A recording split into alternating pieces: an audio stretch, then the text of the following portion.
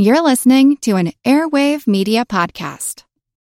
What if I told you that you can support your blood pressure and healthy CoQ10 levels with 2 chews a day? The new Super Beats Heart Chews Advanced is now supercharged with CoQ10. That's like getting CoQ10 for free. Our powerful blend of beetroot, grapeseed extract, and CoQ10 supports your cardiovascular health. Visit radiobeats.com and find out how you can get a free 30-day supply on bundles and save 15% with the promo code DEAL. You ever send an email and you forget to attach a file that you referenced in the email? Well, here's an interesting thing. In the first series of letters between Thomas Jefferson and John Adams, after they had a big falling out, and now they're writing letters to each other for the first time in 11 years, an 18th century version of that failure to attach the file happens.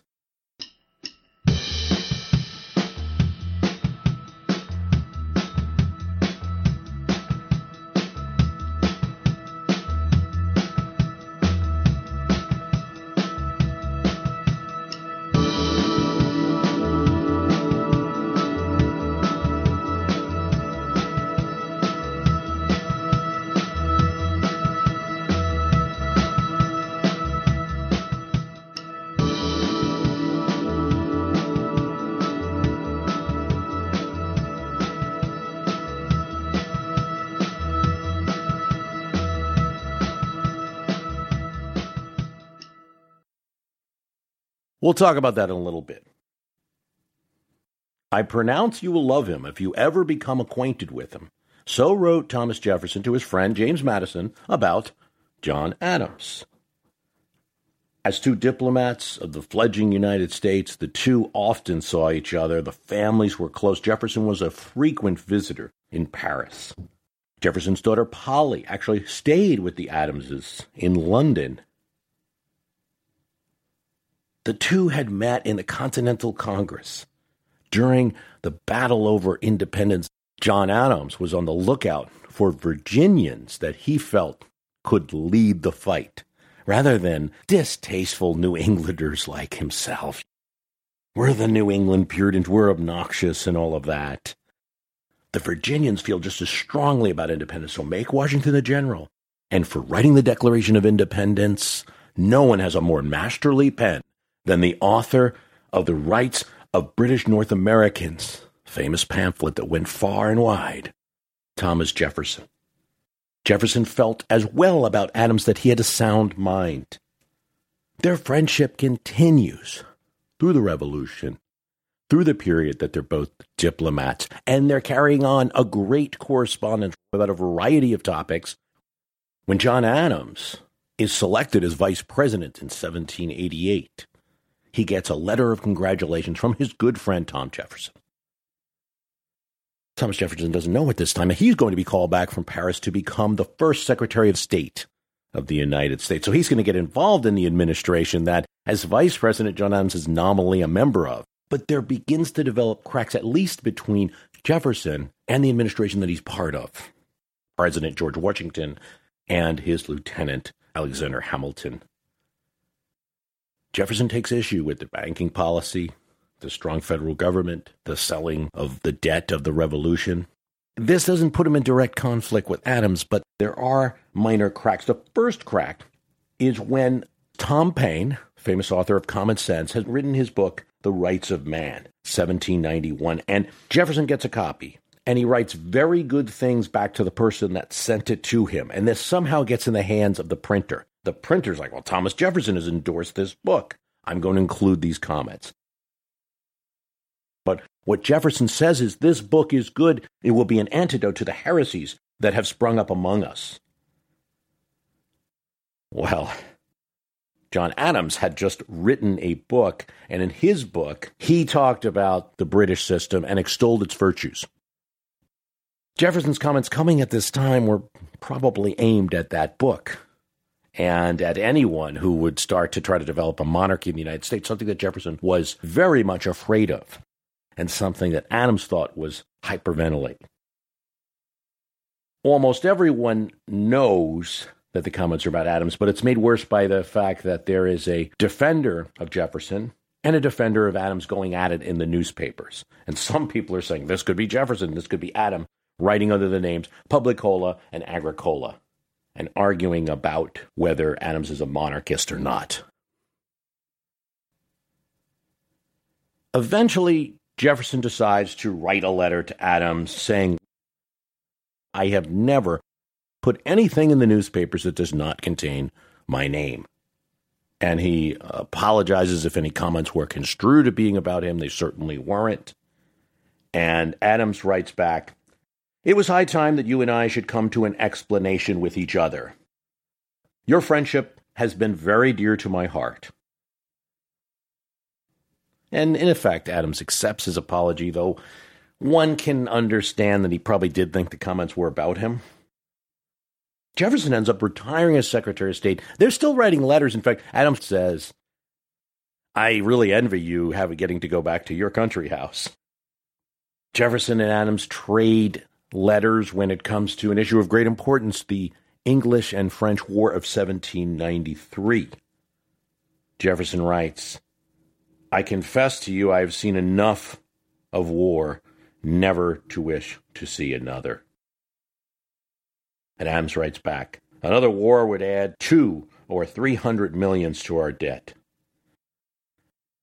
Even in 1796, when ostensibly it's Jefferson versus Adams in the presidential election of that year, but it's not like it is today. There's no party conventions, and no one's going across the country barnstorming and the like.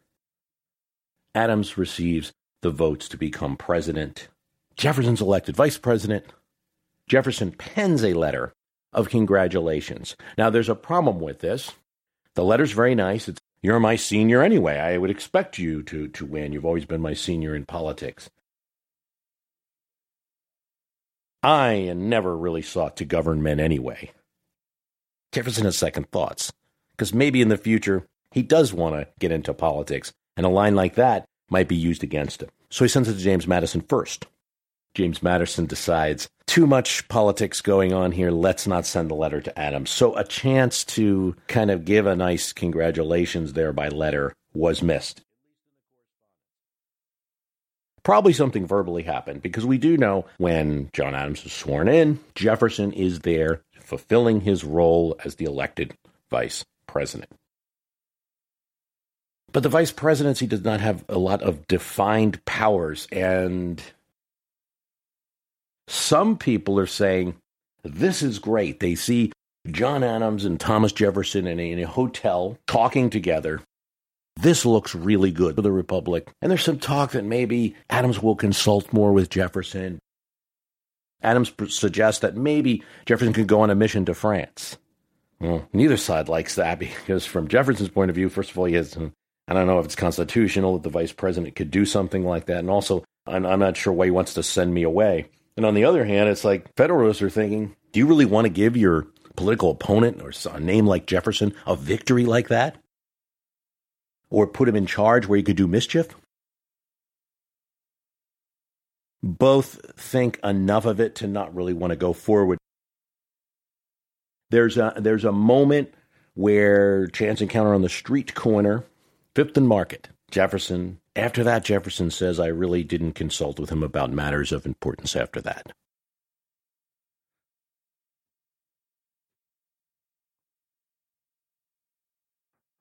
So there's no doubt that this is where our famous story of politics getting in the way of a perfectly good friendship starts. Because if you look at just the trail of correspondence, the letters back and forth between them, it stops. And in 1800, there's going to be a nasty election. Adams is voted out. Jefferson eventually is voted in. There's one letter that essentially says, I have these horses here in the president's stable, and they belong to the country, not to me, so you can have them. And that's it. And a decade's going to pass.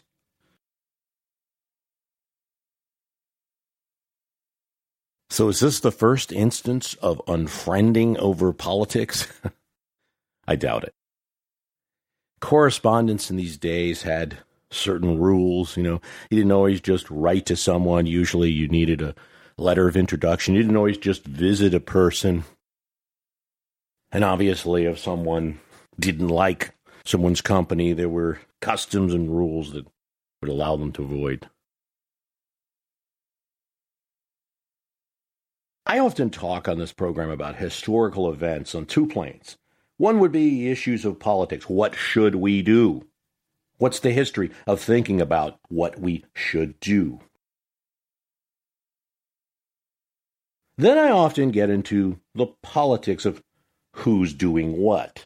The real politic, the strategy, the campaigns, the stuff that's on CNN all the time, right? What's the history of that? Who did what to whom? Who was the first to use this strategy, etc.? Well, what I don't often get into almost ever is the ethos of what you should do. You, as individuals, should do. But I think this topic brings up that for me, because I observe what is out there, and I see that there's a trend that goes beyond just the political actors, the Hillary, the Trump, and all of that, and now on to supporters who play a big role. The proliferation of social media has absolutely increased the voice that average people have. No doubt. I mean, there's many good aspects to this. When you think about, in total, how much more political voice there is out there now, how many more people are being heard than, say, in the 70s or 90s even. I mean, a low-wage worker, say, in 1980, they didn't have a union. They probably had very little voice if they wanted to express how they felt about politics or time to do it. Now they likely have a smartphone. Not all, but likely. They can communicate, organize with others. They can express opinions to their politicians through the medium. Everywhere is a tavern house or a coffee house of old. That might not have been the case in the past. You would have had mechanics, artisans, even a lot of busy merchants, too busy to really get into politics, and only certain individuals participated in this. This has all changed. On one hand, you can obtain fairly quickly from Twitter feeds or comments what the other side to a story is. You can just see the reaction to almost everything now. You see a news story and you look to the comments. I mean, so in a way, you're getting more depth of information. But the new social media is also sending headlines around more frequently. So not just from a few sources, but from your friends. And not all people investigate and read, even to do as little as to read what the story is, or what its main proof is. The headlines themselves become truth. I'm loath to use the term fake news because it's already getting overused and already being backlashed. Or, well, fake news goes back. I mean, you can look at the complaints that George Washington had. There's actually a very good book out right now. John Avlon of the Daily Beast has written a book about Washington's farewell address. And Washington is continuously complaining about really what was the fake news of his time. You know, people saying that he was stealing money like a common thief, being senile and not in charge of his government, playing the fiddle like Nero and the like. He writes his farewell address because he wants to set the nation a good course towards the end of his presidency. He does give it to Alexander Hamilton to edit. And one of the things that Hamilton says you got to take out is Washington's got this large passage in there about taking on his critics. You know, I really shouldn't respond, he says, to this, but I'm going to respond to some of the attacks that have been made against me. And Hamilton successfully convinces him, no, indeed, in this you must speak to universal truths and not respond to a few comments that were made about you.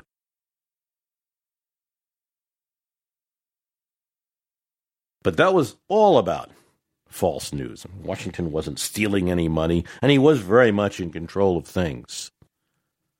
But the proliferation of newspapers at the time, there were In the major cities in America, there were many, scores of newspapers that someone could read.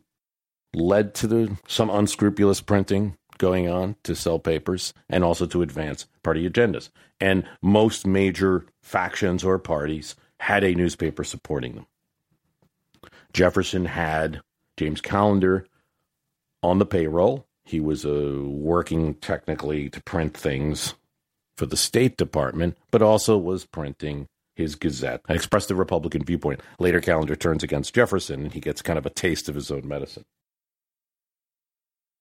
But there's no doubt that if we're to look at what happened in 2016 and how fierce this election was, how visceral the election was, and to the topic that I'm talking about today, how many people have unfollowed. I'm sure of it, that you listening have unfollowed people or blocked people.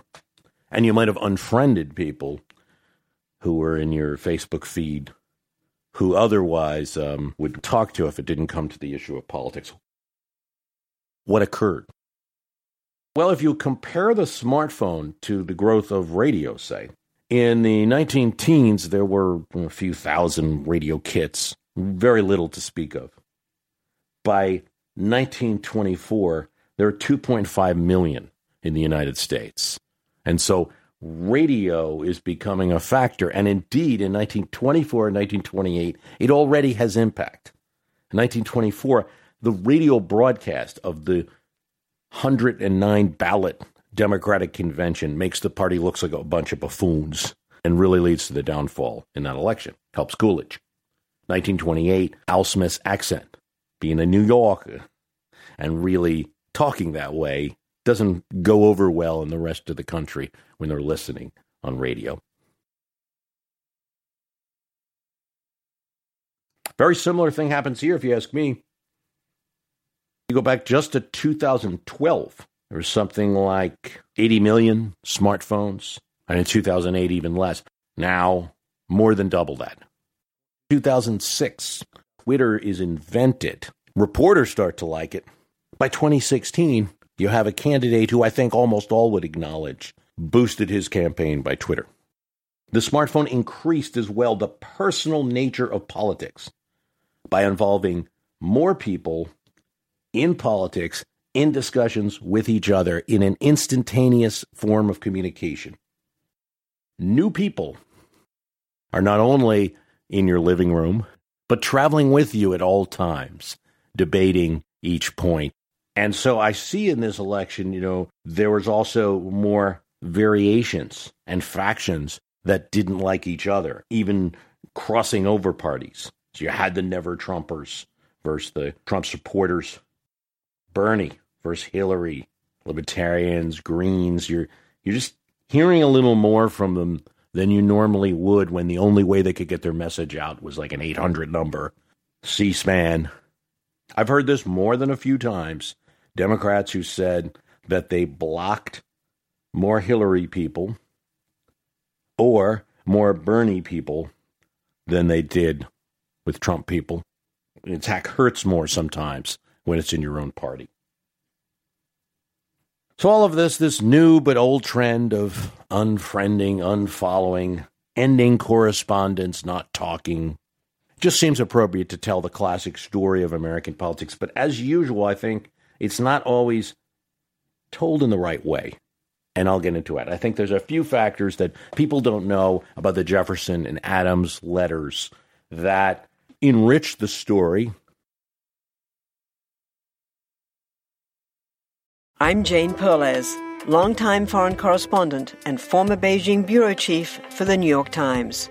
I've been a foreign correspondent in lots of places: Somalia, Indonesia, Pakistan, but nowhere as important to the world as China. I mean, China is not dropping anti-democratic paratroopers into Montana. But of course, we did see things like the weather balloon / spy balloon riveting the whole country for a week. This is Face Off, an 8-part series in which we'll take you behind the scenes to key moments in the tumultuous U.S.-China relationship. We'll speak with a diplomat, a spy, a tech reporter, a U.S. admiral, even Yo-Yo Ma. Plus, my pal and noted China historian Rana Mitter joins the conversation. We'll look at what's driving the two nations apart and explore whether anything can help bring them back together. Face Off launches April 9th. So where we last left off, Jefferson is president. He continues his presidential term with nary a letter between Adams and Jefferson.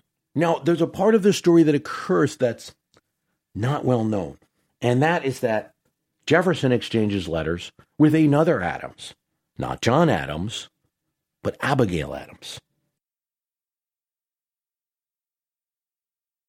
And this occurs in 1804. And there's a reason for this.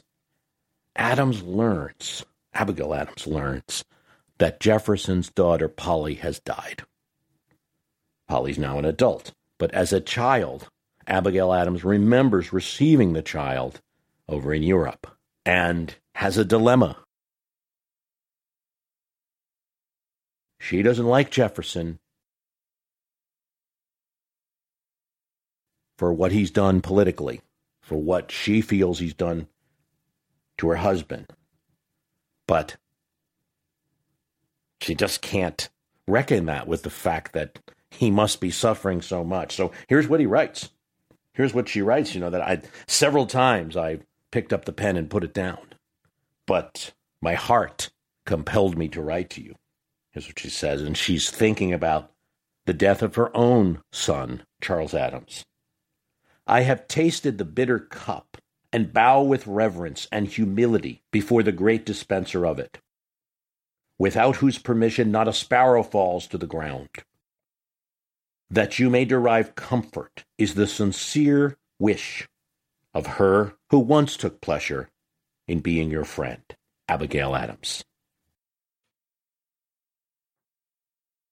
Well, now, I think you'll notice something, and Jefferson notices something when he gets the letter and reads it, and that is that she's using the past tense, one who used to be your friend. So he responds immediately, of course, passing on, thank you for this letter. Mentions that his daughter Polly was always asking about her and the family. It was one of the first inquiries that she would make. But he goes on.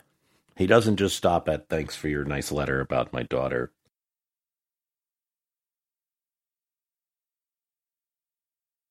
He says, one thing, I've never thought badly of your husband, but there's only one thing that he did that gave me any kind of regret, and that was that he appointed all of these people to positions in midnight hour before I could take office, and these people were opposed to me. Abigail writes back, indicating, that's a silly point. My husband was the president of the United States. As far as I'm concerned, as far as I read and know, it's the president's job to appoint people and not leave positions vacant, so that the government would have empty offices. She mentions that Washington before Adams had filled those positions. Constitution says it's the president's power to do it. She then says, there's two things that gave offense to me that you did. And one is that you hired this calendar person to write bad things about my husband and spread lies. And even though I'm aware that he turned against you, that's just you getting a bite of the snake that you let out. The Adamses, both John and Abigail, were not, I don't want to say they weren't believers in free speech, but if you, in regards to this whole discussion we have today about the fake news, I think it's interesting because I do believe they would be on the side of restraining that a bit. They did believe in freedom of speech and freedom of the press, but they also thought that a lot of what was being published was libelous. Also, she says, John Quincy Adams was pulled from a federal position in Massachusetts and replaced with someone who supported Jefferson. So she gives her grievances. Jefferson ends up writing a letter back with kind of some explanation for both. The breach is never quite repaired. In fact, in the final letter between them, Abigail has shown this to John Adams, and John Adams just writes a note for history. I have reviewed everything here, and I have no comment on it.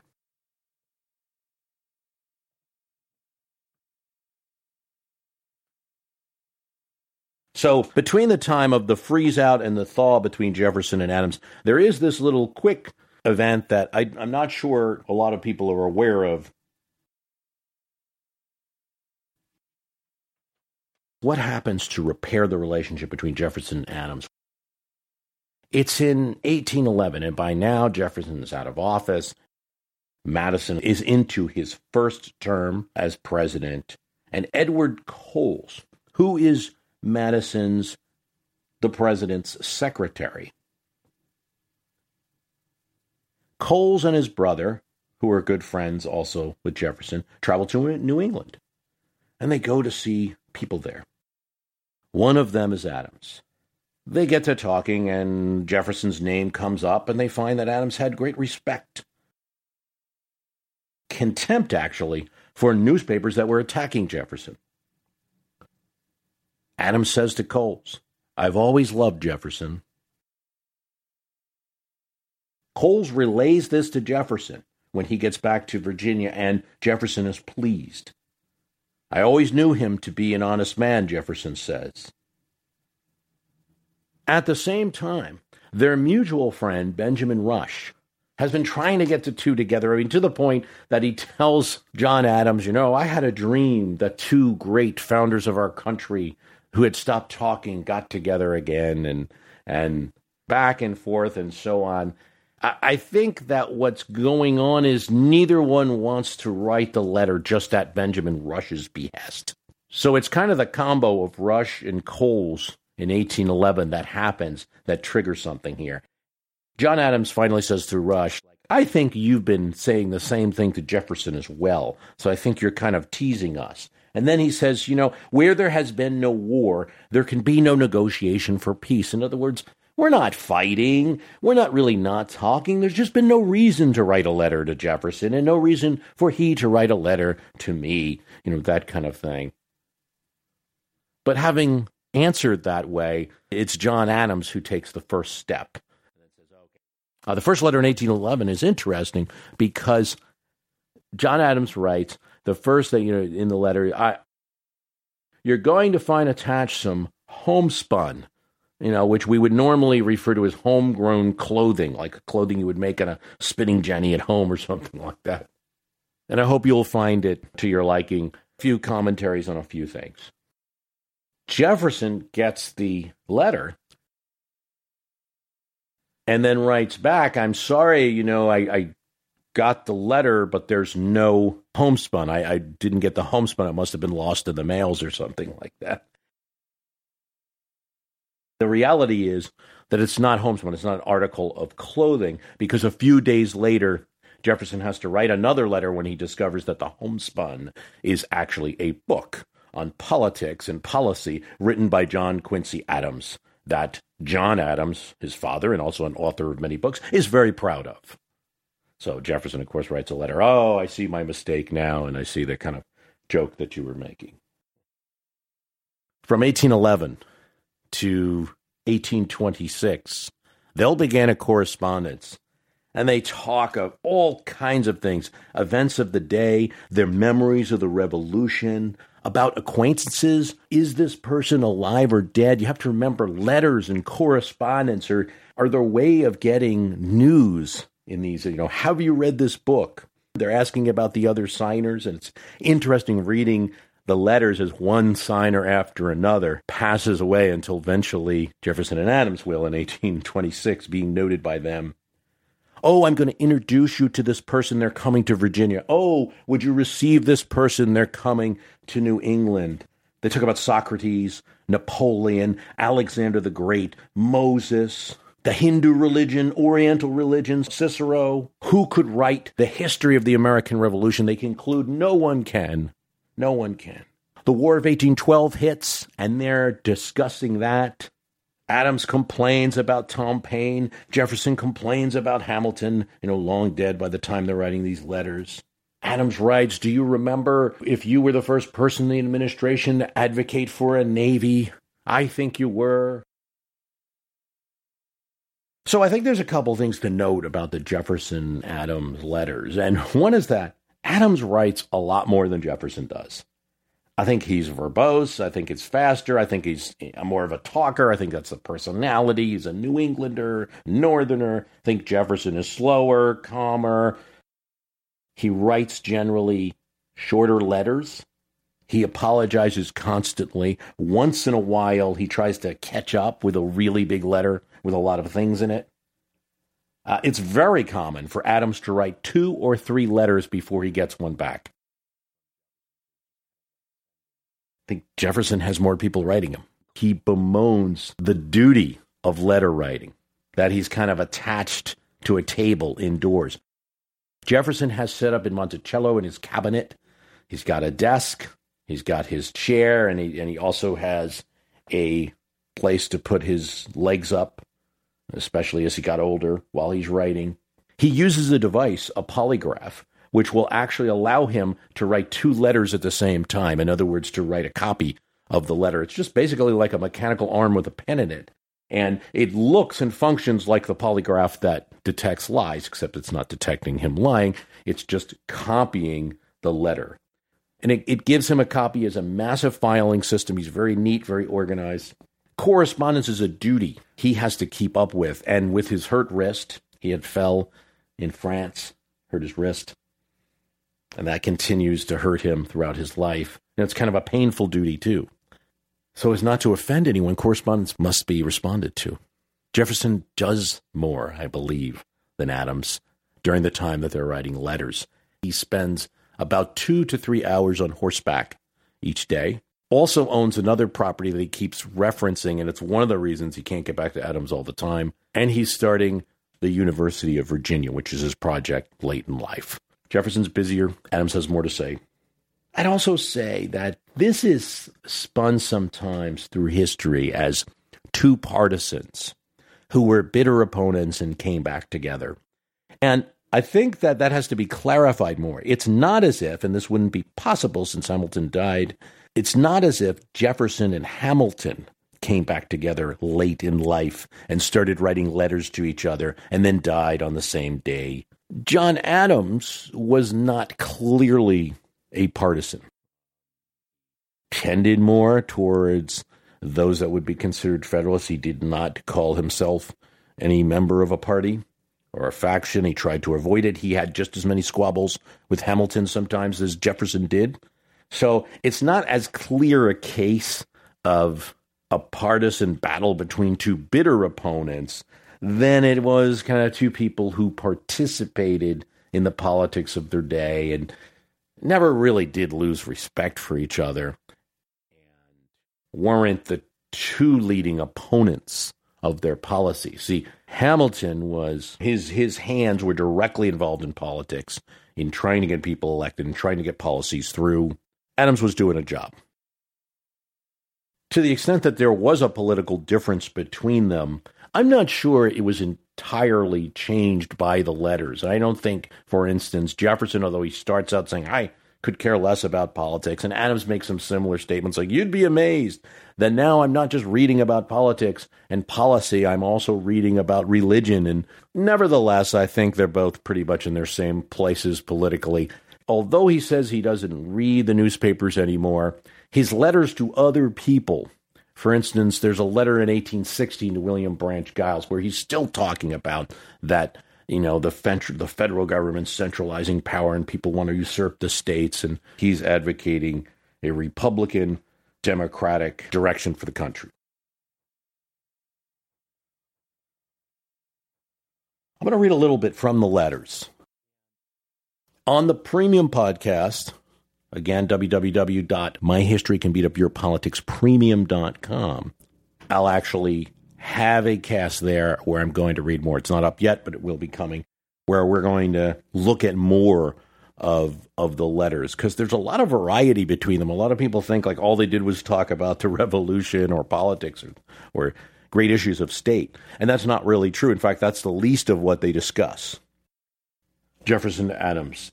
Where get we the 10 Commandments? The book indeed gives it to us verbatim. But where did we get them? For itself tells us they were written by the finger of God on tablets of stone, which were destroyed by Moses. It specifies those in the second set of tables, different form and substance. but still without saying how the others were recovered.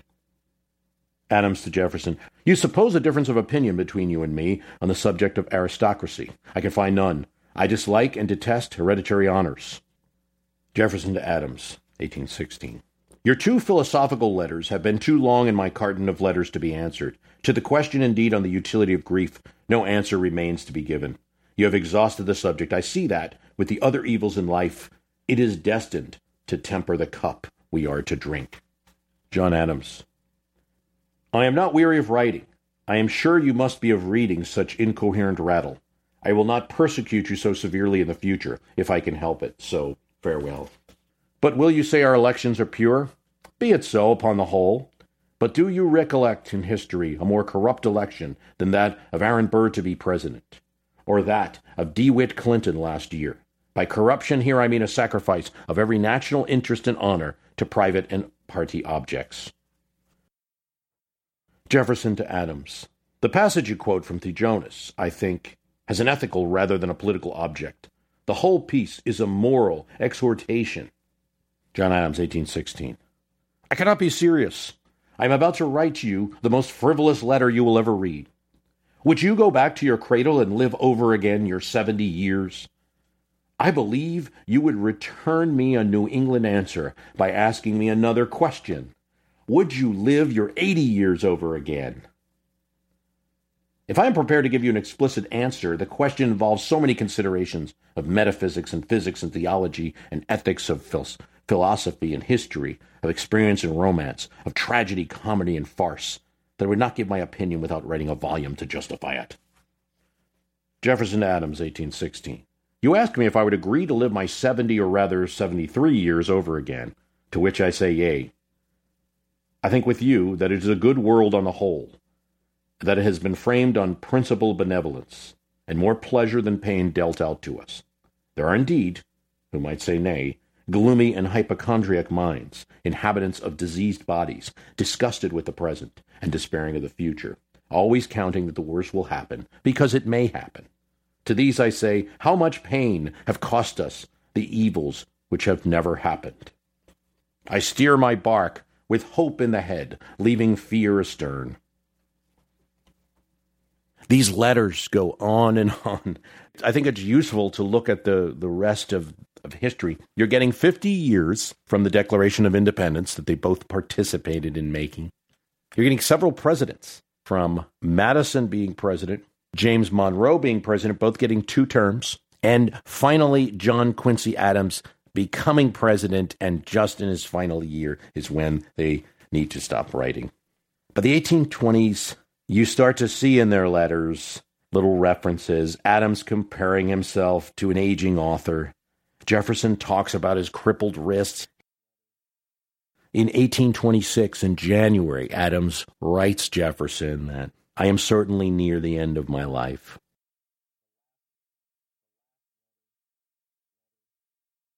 The last letter, because as we know, both will die on July 4th, 1826. The last letter that we have is April 17th, and it is from Adams to Jefferson, telling Jefferson that Jefferson's grandson, Jefferson Randolph, has just visited John Adams in Massachusetts, and he cracks a joke. How is it that you Virginians are all Joshuas?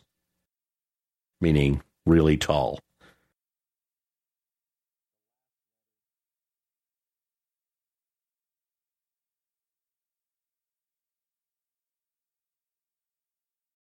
Hi, it's Bruce. Listen, we all know the news headlines are full of wild stories, like how the world is tipping towards authoritarianism, all while somehow, simultaneously, freezing, flooding, and on fire. It's a lot to take in. But what if, instead of being on the brink of disaster, we're actually on the cusp of a better world? If I've got your attention, then I highly recommend tuning to a podcast that offers a weekly dose of optimistic ideas from smart people. What Could Go Right is the acclaimed news podcast from the Progress Network. Zachary Karabell and Emma Varvaloucas dive into the biggest news and most pressing topics of our time, from climate change to politics, and make the case for a brighter future. Season 5 features fascinating guests like democracy scholar Yesha Mounk on the hidden perils of identity politics, and NPR anchor Steve Inskeep about the importance of talking to people who differ from you, and what Abe Lincoln learned from those conversations that helped him unify the country. It's time to ditch the doom-scrolling and polarization and start focusing on some of the things going right. So check out What Could Go Right wherever you listen to podcasts. Here's what someone said on Quora recently. I just went no contact on my son for posting anti-Hillary propaganda. Am I overreacting? I would say if you're not talking to your own son at all in any way, I'd rethink that. If I assume the most logical that this non-contact is about social media non-contact, I'd remember this. A friend on Facebook is only what Mark Zuckerberg decided to call an element of a software program. A follow on Twitter or Instagram is a software selection that you'd like to tell the software that you want to see a person's post on a multi-daily basis. Just as people in the 1950s and 1960s probably should have been more careful about Coca-Cola being not an energy drink, as some of the ads showed, but as a sugar injection. We are really getting bamboozled in the same way that we have friends on Facebook and Twitter, to the point that unfriending or unfollowing someone is breaking off a friendship. It's simply, I don't want to see this on my feed. Or better, you haven't indicated to me that you're producing substantiated content that informs me or entertains me for that matter. Or just simply, this is making me fatigued, angry. It's making me think of arguments against this meme when I wanted to look at my friends' pictures, their baby pictures or cats. I don't have time to be in political sparring mode, and I don't need to be angry every time I pick up my phone. So yes, even a family member, even a son, could fall into that category. Another common assertion that I hear quite often and erroneously all over the internet is that freedom of speech means your view must be heard. Not true. The speaker gets their freedom when they speaketh. They get their chance at the soapbox. They can spill out junk. And you leave the soapbox. You're going to other soapboxes, no doubt. No one is pressing an app to have the police arrest your son for anti-Hillary propaganda. Historically speaking, the only reason there isn't a freedom to read or a freedom to not read, a freedom to listen or a freedom to not listen, is that the one implies, suggests the other. Freedom of the press is to create materials to read, more viewpoints, and to have more to read and listen for more choices. The foundation of a right to speech is that there'll be more to listen to, implying a right to listen. And if it doesn't need to be really implied, you have the nice Ninth Amendment there. There's more rights in the Constitution than are actually expressly written down. I suppose if this were the scenario, that one of the reasons we don't need an expressed right to listen is that if someone forced you to listen, I'm pretty sure we could find rights that was trampling on, even if there isn't a particular amendment with that name. If someone said, every day you must listen to 10, TV programs that you don't want to, read 10 posts, or see 10 pictures, or see 10 videos that you don't want to, I'm sure that would be addressed.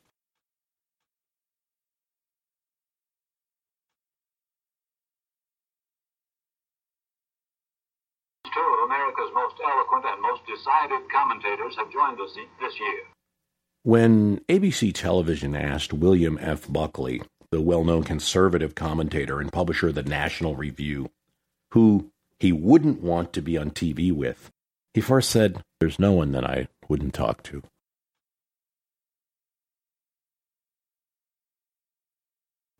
Then he added, well, not Gore Vidal. Well, some television executive there decided in 1968, as the Republican and Democratic conventions are approaching and they wanted some unique political coverage, some angle on the other networks, that they would bring these two absolute opposites together. Buckley from the right, Vidal from the left. The result was a kind of television that we'd be used to now, a kind of proto-Crossfire reality TV where the two commentators really went at it personally. But it was shocking for the time. I think more than Buckley, Vidal wanted blood. He wanted to expose Buckley, who he felt was a fraud with no ideas. And I also think that Buckley wanted to get back at him. To sit by and watch professional critics of the Republican Party burlesque people whom think it's right to present Mr. Gore Vidal as a political commentator of any consequence, since he is nothing more than a literary producer of a perverted Hollywood-minded prose. Now, Bill, I think this might be for the very simple reason that now, Bill, if I may say, I think ABC has the right. Bill, just as I think ABC has the authority. Bill, I'm almost through. No, you're not. In every sense. He's always to the right, I think, and almost always in the wrong. And you certainly must, Bill, maintain your reputation as being the Marie Antoinette to the right wing.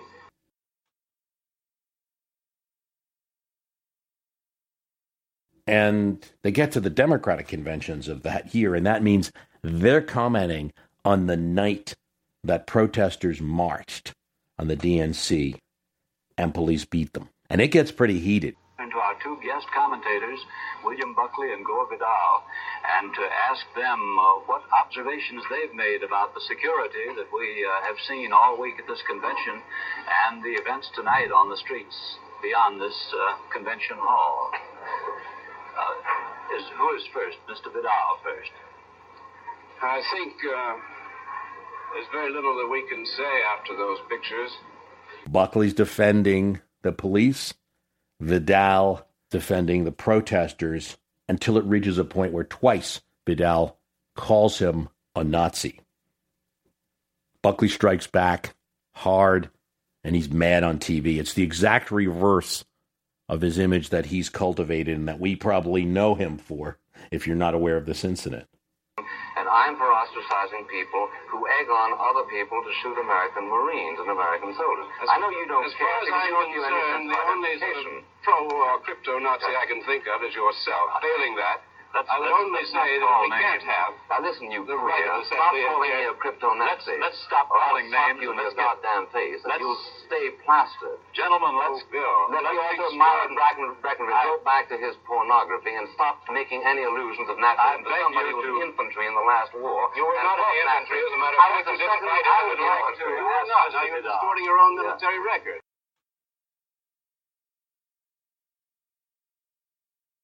Vidal really won. He felt that he won because he broke down the cool, calm, and collective Buckley. I should note that back in 1968, ABC had asked me and Buckley to debate each other at the Democratic and Republican conventions. Although Buckley was often drunk and out of control, he was always a spontaneous liar on any subject that his dizzy brain might extrude.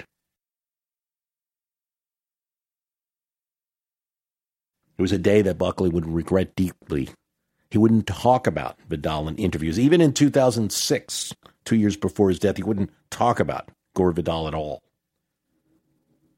The two never stopped fighting. Buckley would sue Gore Vidal for libel after he had published a magazine article attacking him. That suit would go on for years. Here's an article that Vidal writes after Buckley's death in 2008.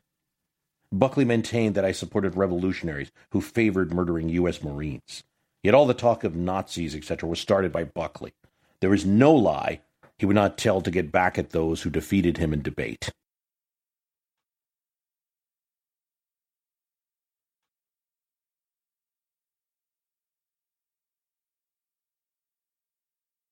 I'm critical of what I see, generally.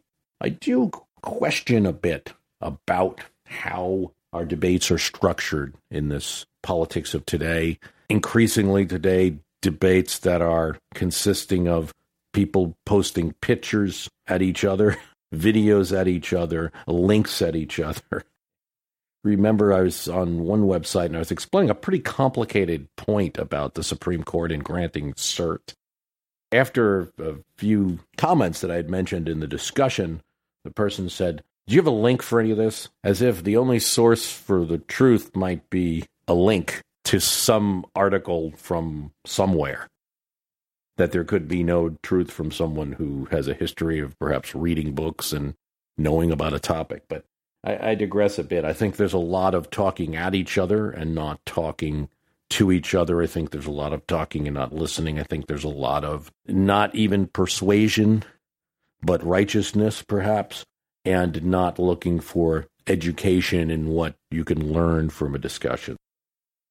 I also see a very disturbing trend in that while we have great freedom of speech and it's highly valued in the United States, and there really isn't a discernible problem with in terms of your speaking, and now you're going to be put in jail or anything like that. That's not our real problem. And I do question sometimes whether there is really free discussion, if not free speech. I think particularly with something like social media where say the wrong thing and there'll be 700 negative comments. If we're starting to get into something beyond speech, really, the mechanisms of some of the social media apps are in discouraging discussion instead of encouraging it. I wonder about that.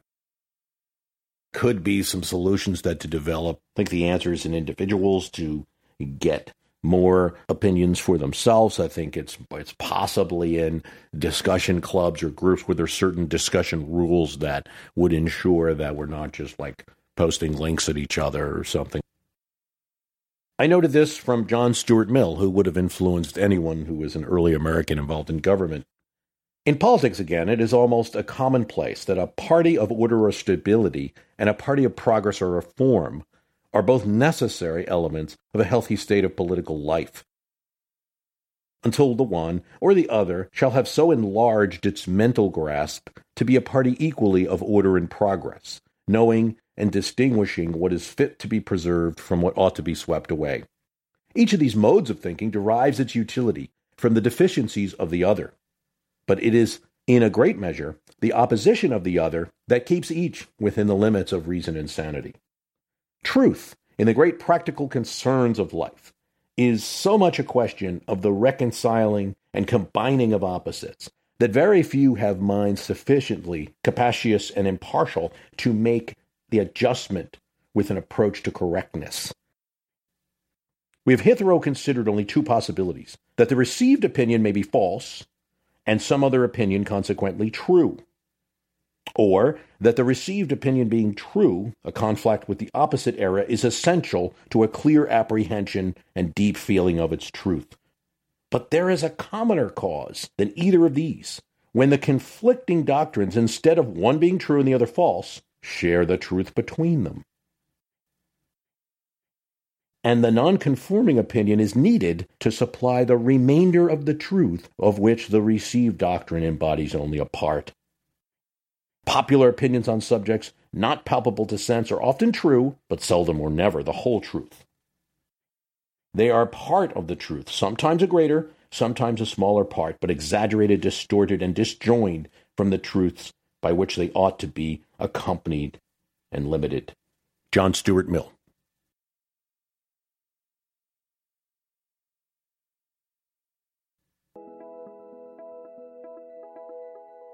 I want to thank you for listening. The website is www.myhistorycanbeatupyourpolitics.com. You have the premium cast. It can be as low as $2 a month. Support the program. Get more episodes. Thanks for listening.